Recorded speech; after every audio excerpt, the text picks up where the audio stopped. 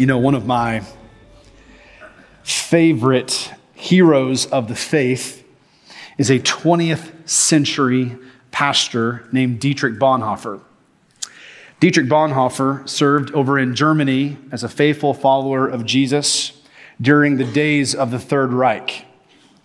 He was a faithful preacher of the gospel. He was an incredible author, and he was also a statesman for the sake of the gospel. Well, in April of 1943, he was arrested by the Gestapo.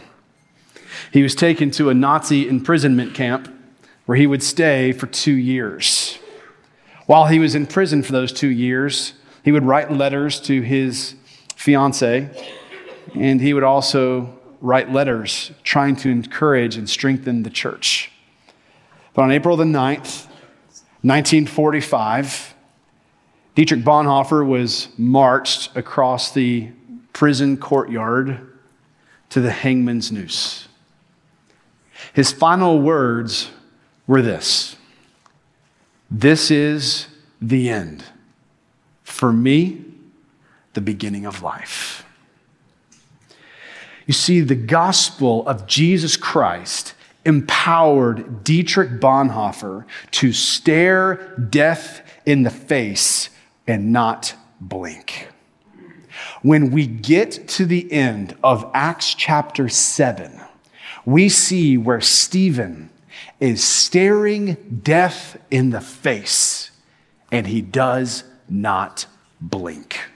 Let me show you. Grab your Bible and turn with me to Acts chapter 7. We're going through the book of Acts together as a faith family, and we're coming to the end of our mini-series in Acts 7 of Treasure Map.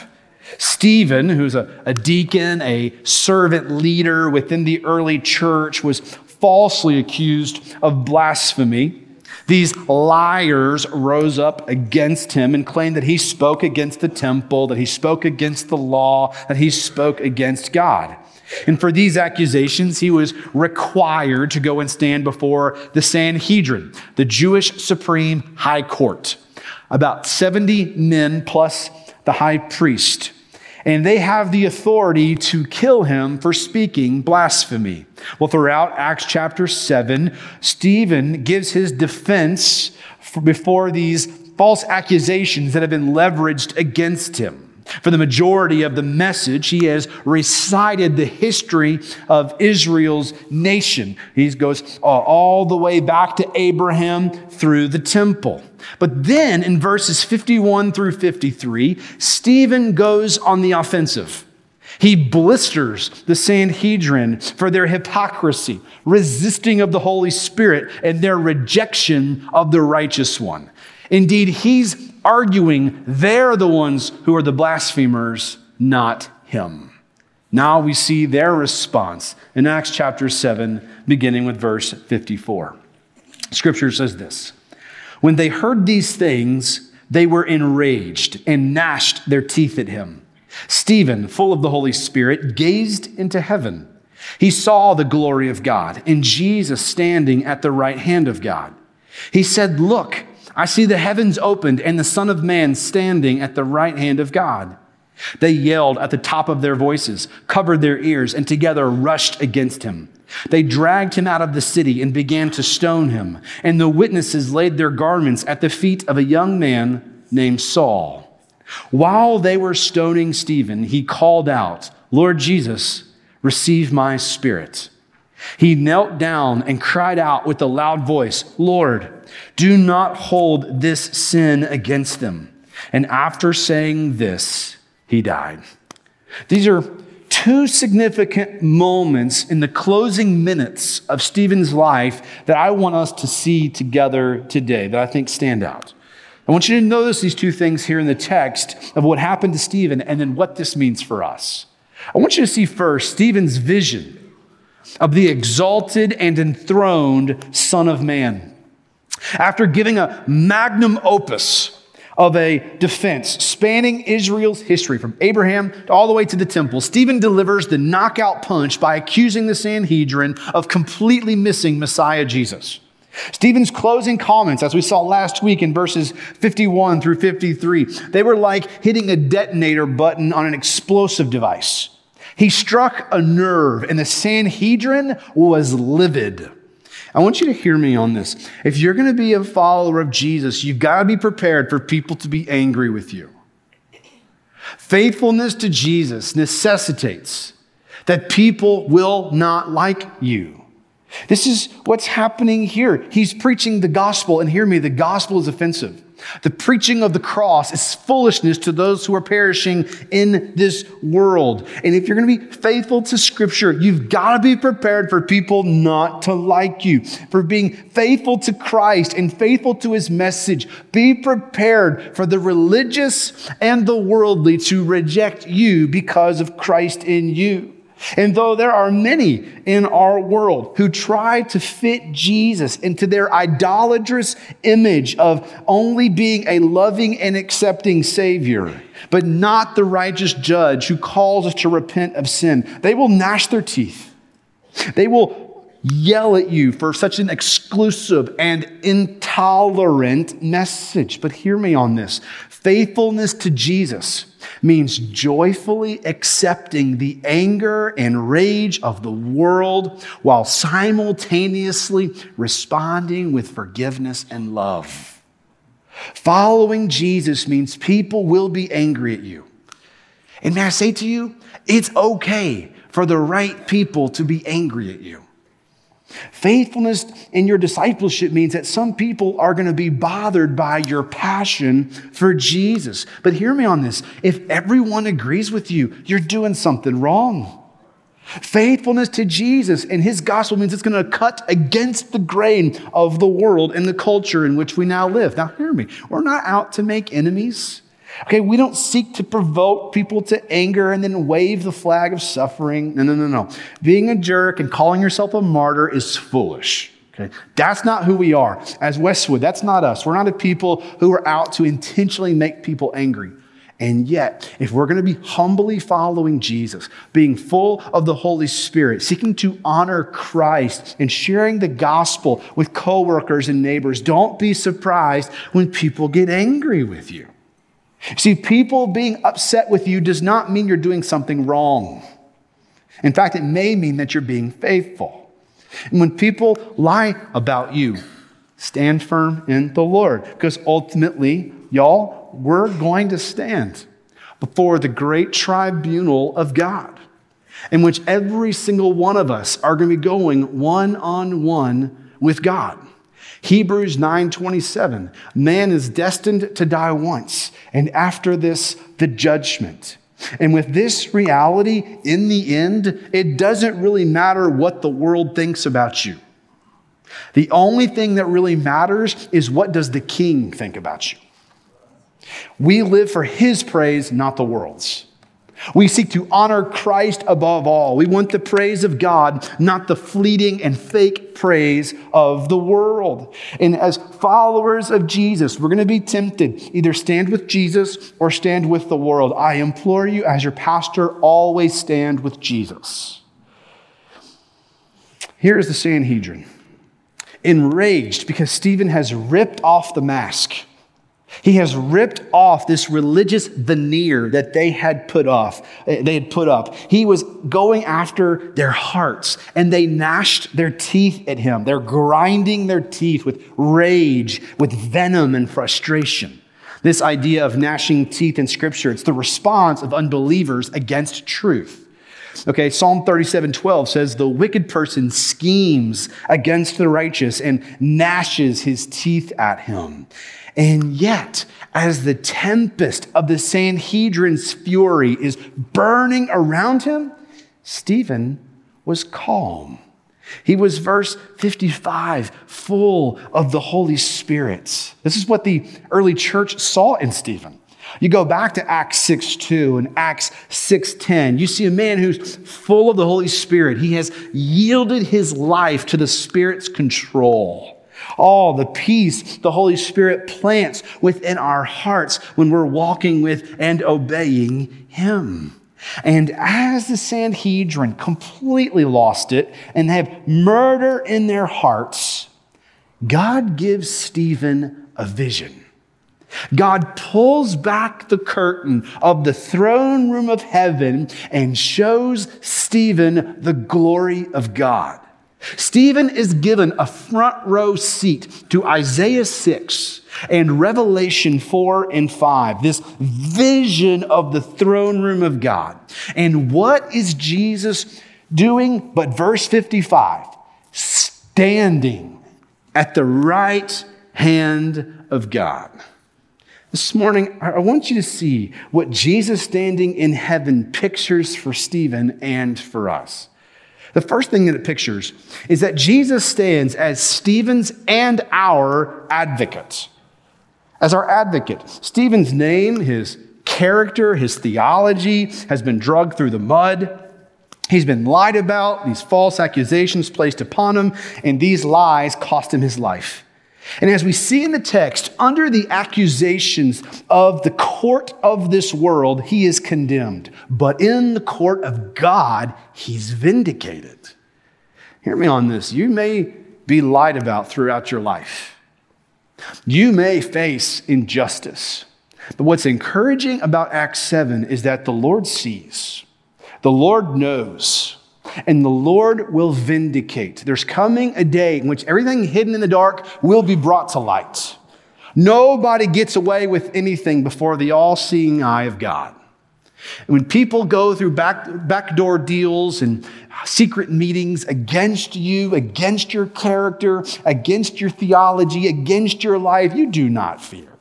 For God sees, God knows, and God will vindicate. But this is true for you on an even greater scale, because there is an even greater liar who lies about you. What we see here is a picture of Jesus Christ, our advocate. You see, Satan is not only a liar, he is the accuser. He accuses you. He hates you. He wants to condemn you. He hates you as an image bearer, and he hates Christ in you. And so what we see as a picture throughout Scripture is almost like a courtroom scene where you, the defendant, the accused, Satan, the prosecuting attorney, with a laundry list of sins, some that are true and some that are not. And then standing up there is the judge, the Lord Jesus Christ. And yet the beauty of the gospel is that Jesus, your advocate, 1 John 2:1, gets up off the judge's bench, and he comes down and stands next to you as your defense attorney. And he says, my blood has covered all of their sins. They're free to go. The beauty of Jesus is that he is your defense attorney. Before the liar and the accuser, Jesus steps in as your advocate, as your defense. And through your faith in the Lord Jesus Christ, you're clean, you're washed, you're free to go. You are holy and blameless in his sight. You've been made clean by the blood of the Lamb. That Jesus is your righteousness. He is the one who stands before you. But hear me. Those who do not trust in the Lord Jesus Christ stand alone. They will give an account in the great tribunal of God. But for us, as followers of Jesus, we have an advocate. Jesus, the righteous. Paul asks, who can bring an accusation against God's elect? God is the one who justifies. Who is the one who condemns? Christ Jesus is the one who died, but even more has been raised. And he is also at the right hand of God and intercedes for us. Jesus stands as Stephen's defense and your defense.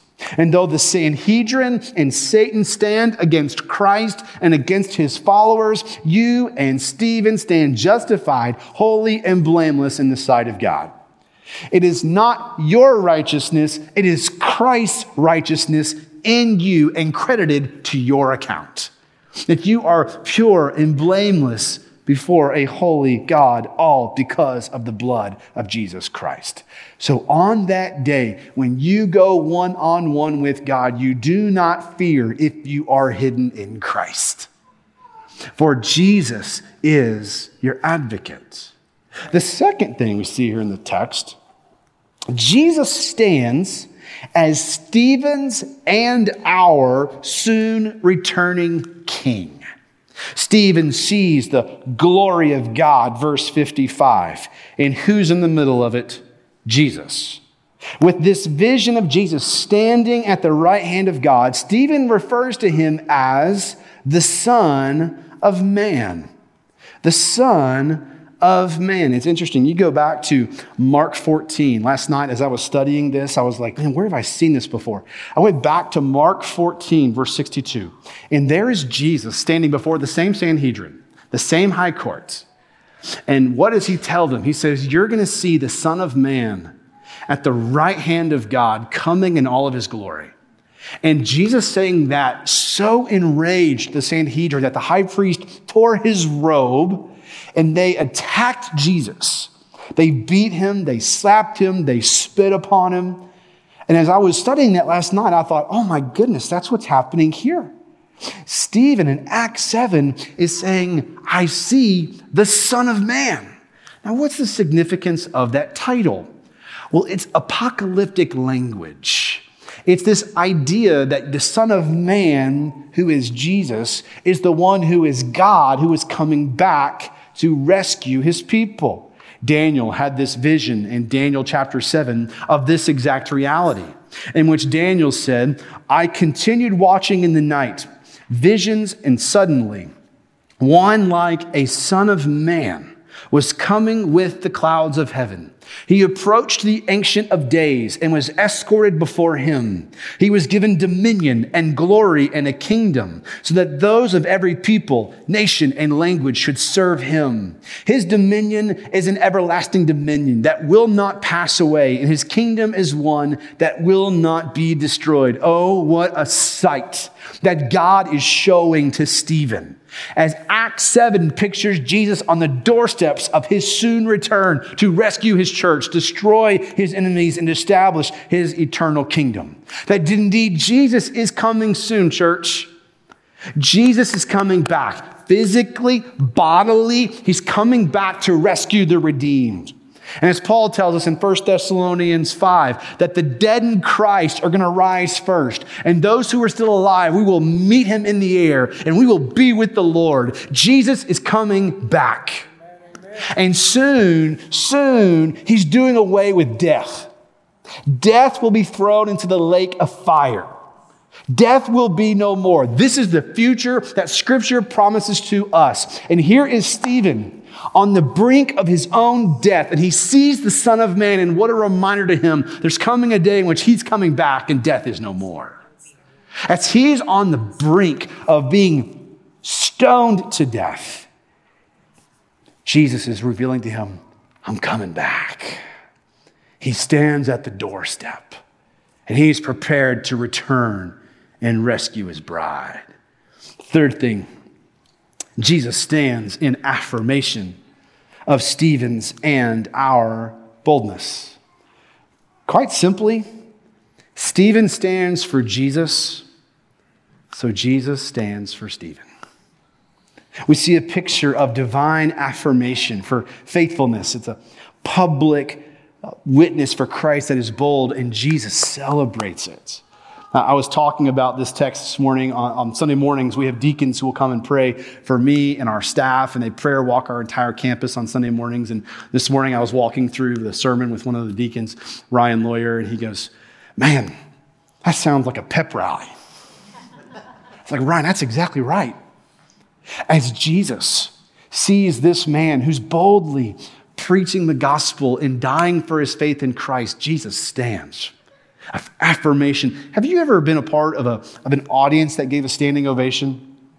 Maybe it was for like a really great athletic performance or a concert or maybe a play that was just so compelling. At the very end, the audience stands to their feet and there's this celebration of, wow, that was so good. That's a picture of what Jesus is doing here with Stephen. That is, his blood is being spilled on Jerusalem's soil. As he is having rocks thrown at his face and at his chest, Jesus stands in affirmation. When I was a teenager, I would play soccer, and my dad would sit in the stands. And whenever I would make a good play, he would yell so the entire city could hear. And he would yell, "That's my boy," right? And now I get to do the same thing to my kids. What we see here in Acts 7 is Jesus looking upon the work of Stephen and saying, "That's my boy. I'm so proud of you." This is a standing ovation from Jesus to Stephen. What a picture. Is this not what you and I want? The divine affirmation of God, in which he celebrates, affirms, and honors the sacrifices that we make for his glory. Now, though most of us will not die a martyr's death, the Lord still sees your work. He still sees you daily denying yourself, picking up your cross and following him. He still sees you serving people, even when the rest of the world and even the church doesn't see it. The Lord sees. The Lord knows, and he will reward you. The Lord sees the sacrifices that you make so that the gospel can go forth. The church can be edified. God sees what you do in secret, and one day he will reward and celebrate you. What we have here is a picture of the Lord looking at the efforts of a man who is laying it all on the line. And may I say to you, may you and I go and do likewise. That though we may never have stones or bullets coming at us, we can still seek the praise and honor of God. And one day he will stand in affirmation of your love and devotion to him. I'm not sure about you, but that's what I desire. More than anything. And all that I would put that desire within you if I could by the Spirit, just that you would desire this more than a really big 401k. That you would desire this more than a pay raise. That you would desire this more than beautiful children. That you would desire this more than the praise and the power of the world. That you would seek the praise of Jesus. And if you live your life seeking to make everyone else hear, "Well done, good and faithful servant," guess what? You'll hear it too. Give your life to this moment. Here is Stephen making the sacrifice, and the Lord says, "That's my boy." And the Lord sees your sacrifice. He sees your devotion. He says, "That's my boy. That's my girl." And he celebrates your commitment and devotion to him in your bold public witness of him in the gospel. Jesus said in Luke 12, "Anyone who acknowledges me before others, the Son of Man will also acknowledge him before the angels of God. But whoever denies me before others will be denied before the angels of God." Westwood, may we be a people who seek to acknowledge Christ, honor Christ, preach Christ to the world so that they might know and follow him. Jesus stands for those who stand for him. Fourthly, Jesus stands to welcome Stephen and us home. What a picture of a homegoing child of God. Like a parent at the holiday season who's at the front door watching and waiting to welcome home their children. Here is Jesus at the doorstep of heaven watching, waiting to welcome home this child of God whom he has purchased with his shed blood. This reminds me of Luke 15, where the prodigal son is still in a far-off country. He realizes what he's done. He wakens to himself, to his senses. He's like, "I can go back to my father and I can just be a slave and I'll just work on the farm. I'll eat better than I'm eating here amongst these pigs." And what does he do? The son makes his way home, and the scripture says that the father is watching. He's looking. My son's coming home. I know it. He's watching. He's waiting. And when he comes, he welcomes him home, throws the robe on him, gives him a ring, throws a party. There's a celebration because what once was lost is found. What once was dead is now alive. My son has come home. What a picture that there's coming a day in which, unless Jesus returns first, when you take your last breath, you fall into the arms of Jesus. Like a parent watching and waiting for their child to come home, there's coming a day in which you get to go home. And it's a home in which you've not been there yet, but it's a very real home nonetheless. You're known there, you're cared for there, and your faith becomes sight. You receive your reward, and his name is Jesus. Here is Jesus watching and waiting and welcoming Stephen home. And may I say to you, Jesus does the same with you. As he sees you and I scratching and clawing to remain faithful to him, to be hidden in Christ in the midst of our suffering and difficulties that we face in this world, Jesus, our great reward, stands eager to welcome you home. So, beloved, keep following Jesus. Keep your eyes on Jesus. There's a celebration that's coming for those who remain to the end. And I say to you, for you to persevere to the end, you need the local church. You need people in your life who know your name in your life, who will love you the most to tell you the truth about yourself. People who encourage you and pray for you. My phone was blowing up last night from all these prayer requests of people coming in from our church. And I just thought, man, these people would be hurting so much if they didn't have the church around them. It's amazing to me. You need the church. And though there is not a perfect church yet, we will be perfect at the resurrection. You need the church to persevere, y'all. And here's my concern. I think the pandemic has given many people an excuse not to gather every week. My concern is that the national average is for Christians to gather in church twice a month. That's a problem. You need to be in the church. Why? Your soul needs to persevere in the gospel. You need people who will love you and encourage you. And by the way, people need you. When you are not gathering with God's people, you're missing the blessing of being the blessing, of being the servant, of being the encourager, of being the prayer warrior. Your church needs you. Your people need you, and they need you every week. They need you gathering and praying and encouraging and giving generously. It's what the mission of the gospel can go forth. Can we just covenant together, like saying, listen, as followers of Jesus, unless providentially hindered, we're going to gather with God's people, okay? You've got to make that decision as a believer, as a husband, as a father, as a mom, as a wife, as a child. We're going to go gather with God's people. You need the church. Need it. And you need it to persevere to the end.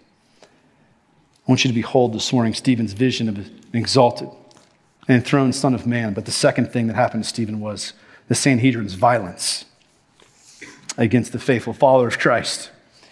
The Sanhedrin had heard enough. So they yell, verse 57, at the top of their voices to drown out any more of Stephen's words. They cover their ears to reduce their exposure to the blasphemy that they think that he's spouting. Absolute chaos ensues. Stephen's declaration of seeing Jesus as the exalted Son of Man on the throne of God was too much for the Sanhedrin to handle. It was the last straw. So for them, it's time to fulfill Old Testament law, which says if someone commits blasphemy, they are to be stoned to death. So they drag Stephen out of the city and they begin to stone him. There's different ways that this has been done. Sometimes they would throw someone off of a wall or a high place and have them seek to land on their neck. And if that did not kill them, they would then throw rocks, boulders upon them. Or what could be the case here with Stephen is he's taken outside of the city to fulfill Jewish law. And they would take stones and throw them at him. Now, according to the Old Testament, the person who throws first are the accusers. So those back in Acts 6 who made the accusations against Stephen are probably those who are throwing the first stones. And here is Stephen, these rocks being thrown at his face, and his chest, and his body. Bones are being broken, blood is spilling. But off to the side, there's a human coat rack. Off to the side, Luke tells us, is someone who's holding the robes of those who are throwing the rocks. And who is it? Saul. Like breadcrumbs being left on a trail. Like a clue that a detective is saying, don't forget that. Luke is planting Saul here at the scene of the crime because this man right here will one day write half the New Testament. Here in this moment, this Saul, as we're going to see later at the end of Acts, when we get there in about 5 years, Saul doesn't forget this moment. He doesn't forget it. He remembers this moment with Stephen, and there he is, affirming and celebrating his death. We'll come back to Saul very soon. But did you notice in Stephen's death the parallels between his death and the death of Jesus? I put in your notes, you can get it on the Westwood app, they'll be on the screen, 7 similarities between Stephen's death and Jesus' death. Stephen enraged the Sanhedrin like Jesus. Stephen was accused of blasphemy like Jesus. Stephen was taken outside the city like Jesus. Stephen references Jesus as the Son of Man on the throne like Jesus. Stephen forgives his murderers like Jesus. Stephen was buried by sympathizers like Jesus. And Stephen prays for the salvation of his executioners, just like Jesus. Luke is holding up the death of Stephen and is showing the parallels between the death of Stephen and the death of Jesus. And what a model for you and I to mimic, for you and I to seek to honor Christ, so that when those who seek to curse us, we don't curse back, we respond with blessing. That when there are those who seek to harm us, we don't throw things back, we speak words of affirmation and love. That we see Stephen modeling the gospel, that this good news of Jesus had so infiltrated his heart and his life that in that moment he was prepared. Now, for some, they seek to become like Stephen and say, well, when the time comes, I'll be ready. Well, the way that you get ready for this moment is by living for Jesus now. You don't wait until the end of your life and then decide, okay, now I'm going to honor Christ, and you're prepared for that moment. No, it takes day after day after day, week after week after week, month after month after month, following Jesus every day, just following him, being obedient. So, Kenneth, what are you calling us to? What's your impact point of this? Hold this life loosely as you cling to Christ tightly. Hold this life loosely. This Saul, who we just talked about, and we're going to be unpacking for a very long time about his life, he'll say later in Acts 20, I believe it's verse, 31, I do not consider my life of any value to me. If only I might finish the race of testifying to the gospel of God's grace. Hold your life loosely. Jesus said it like this in Matthew chapter 10, verse 39. Whoever finds their life will lose it. And whoever loses their life for my sake will find it. You see, as a follower of Jesus, we have to die.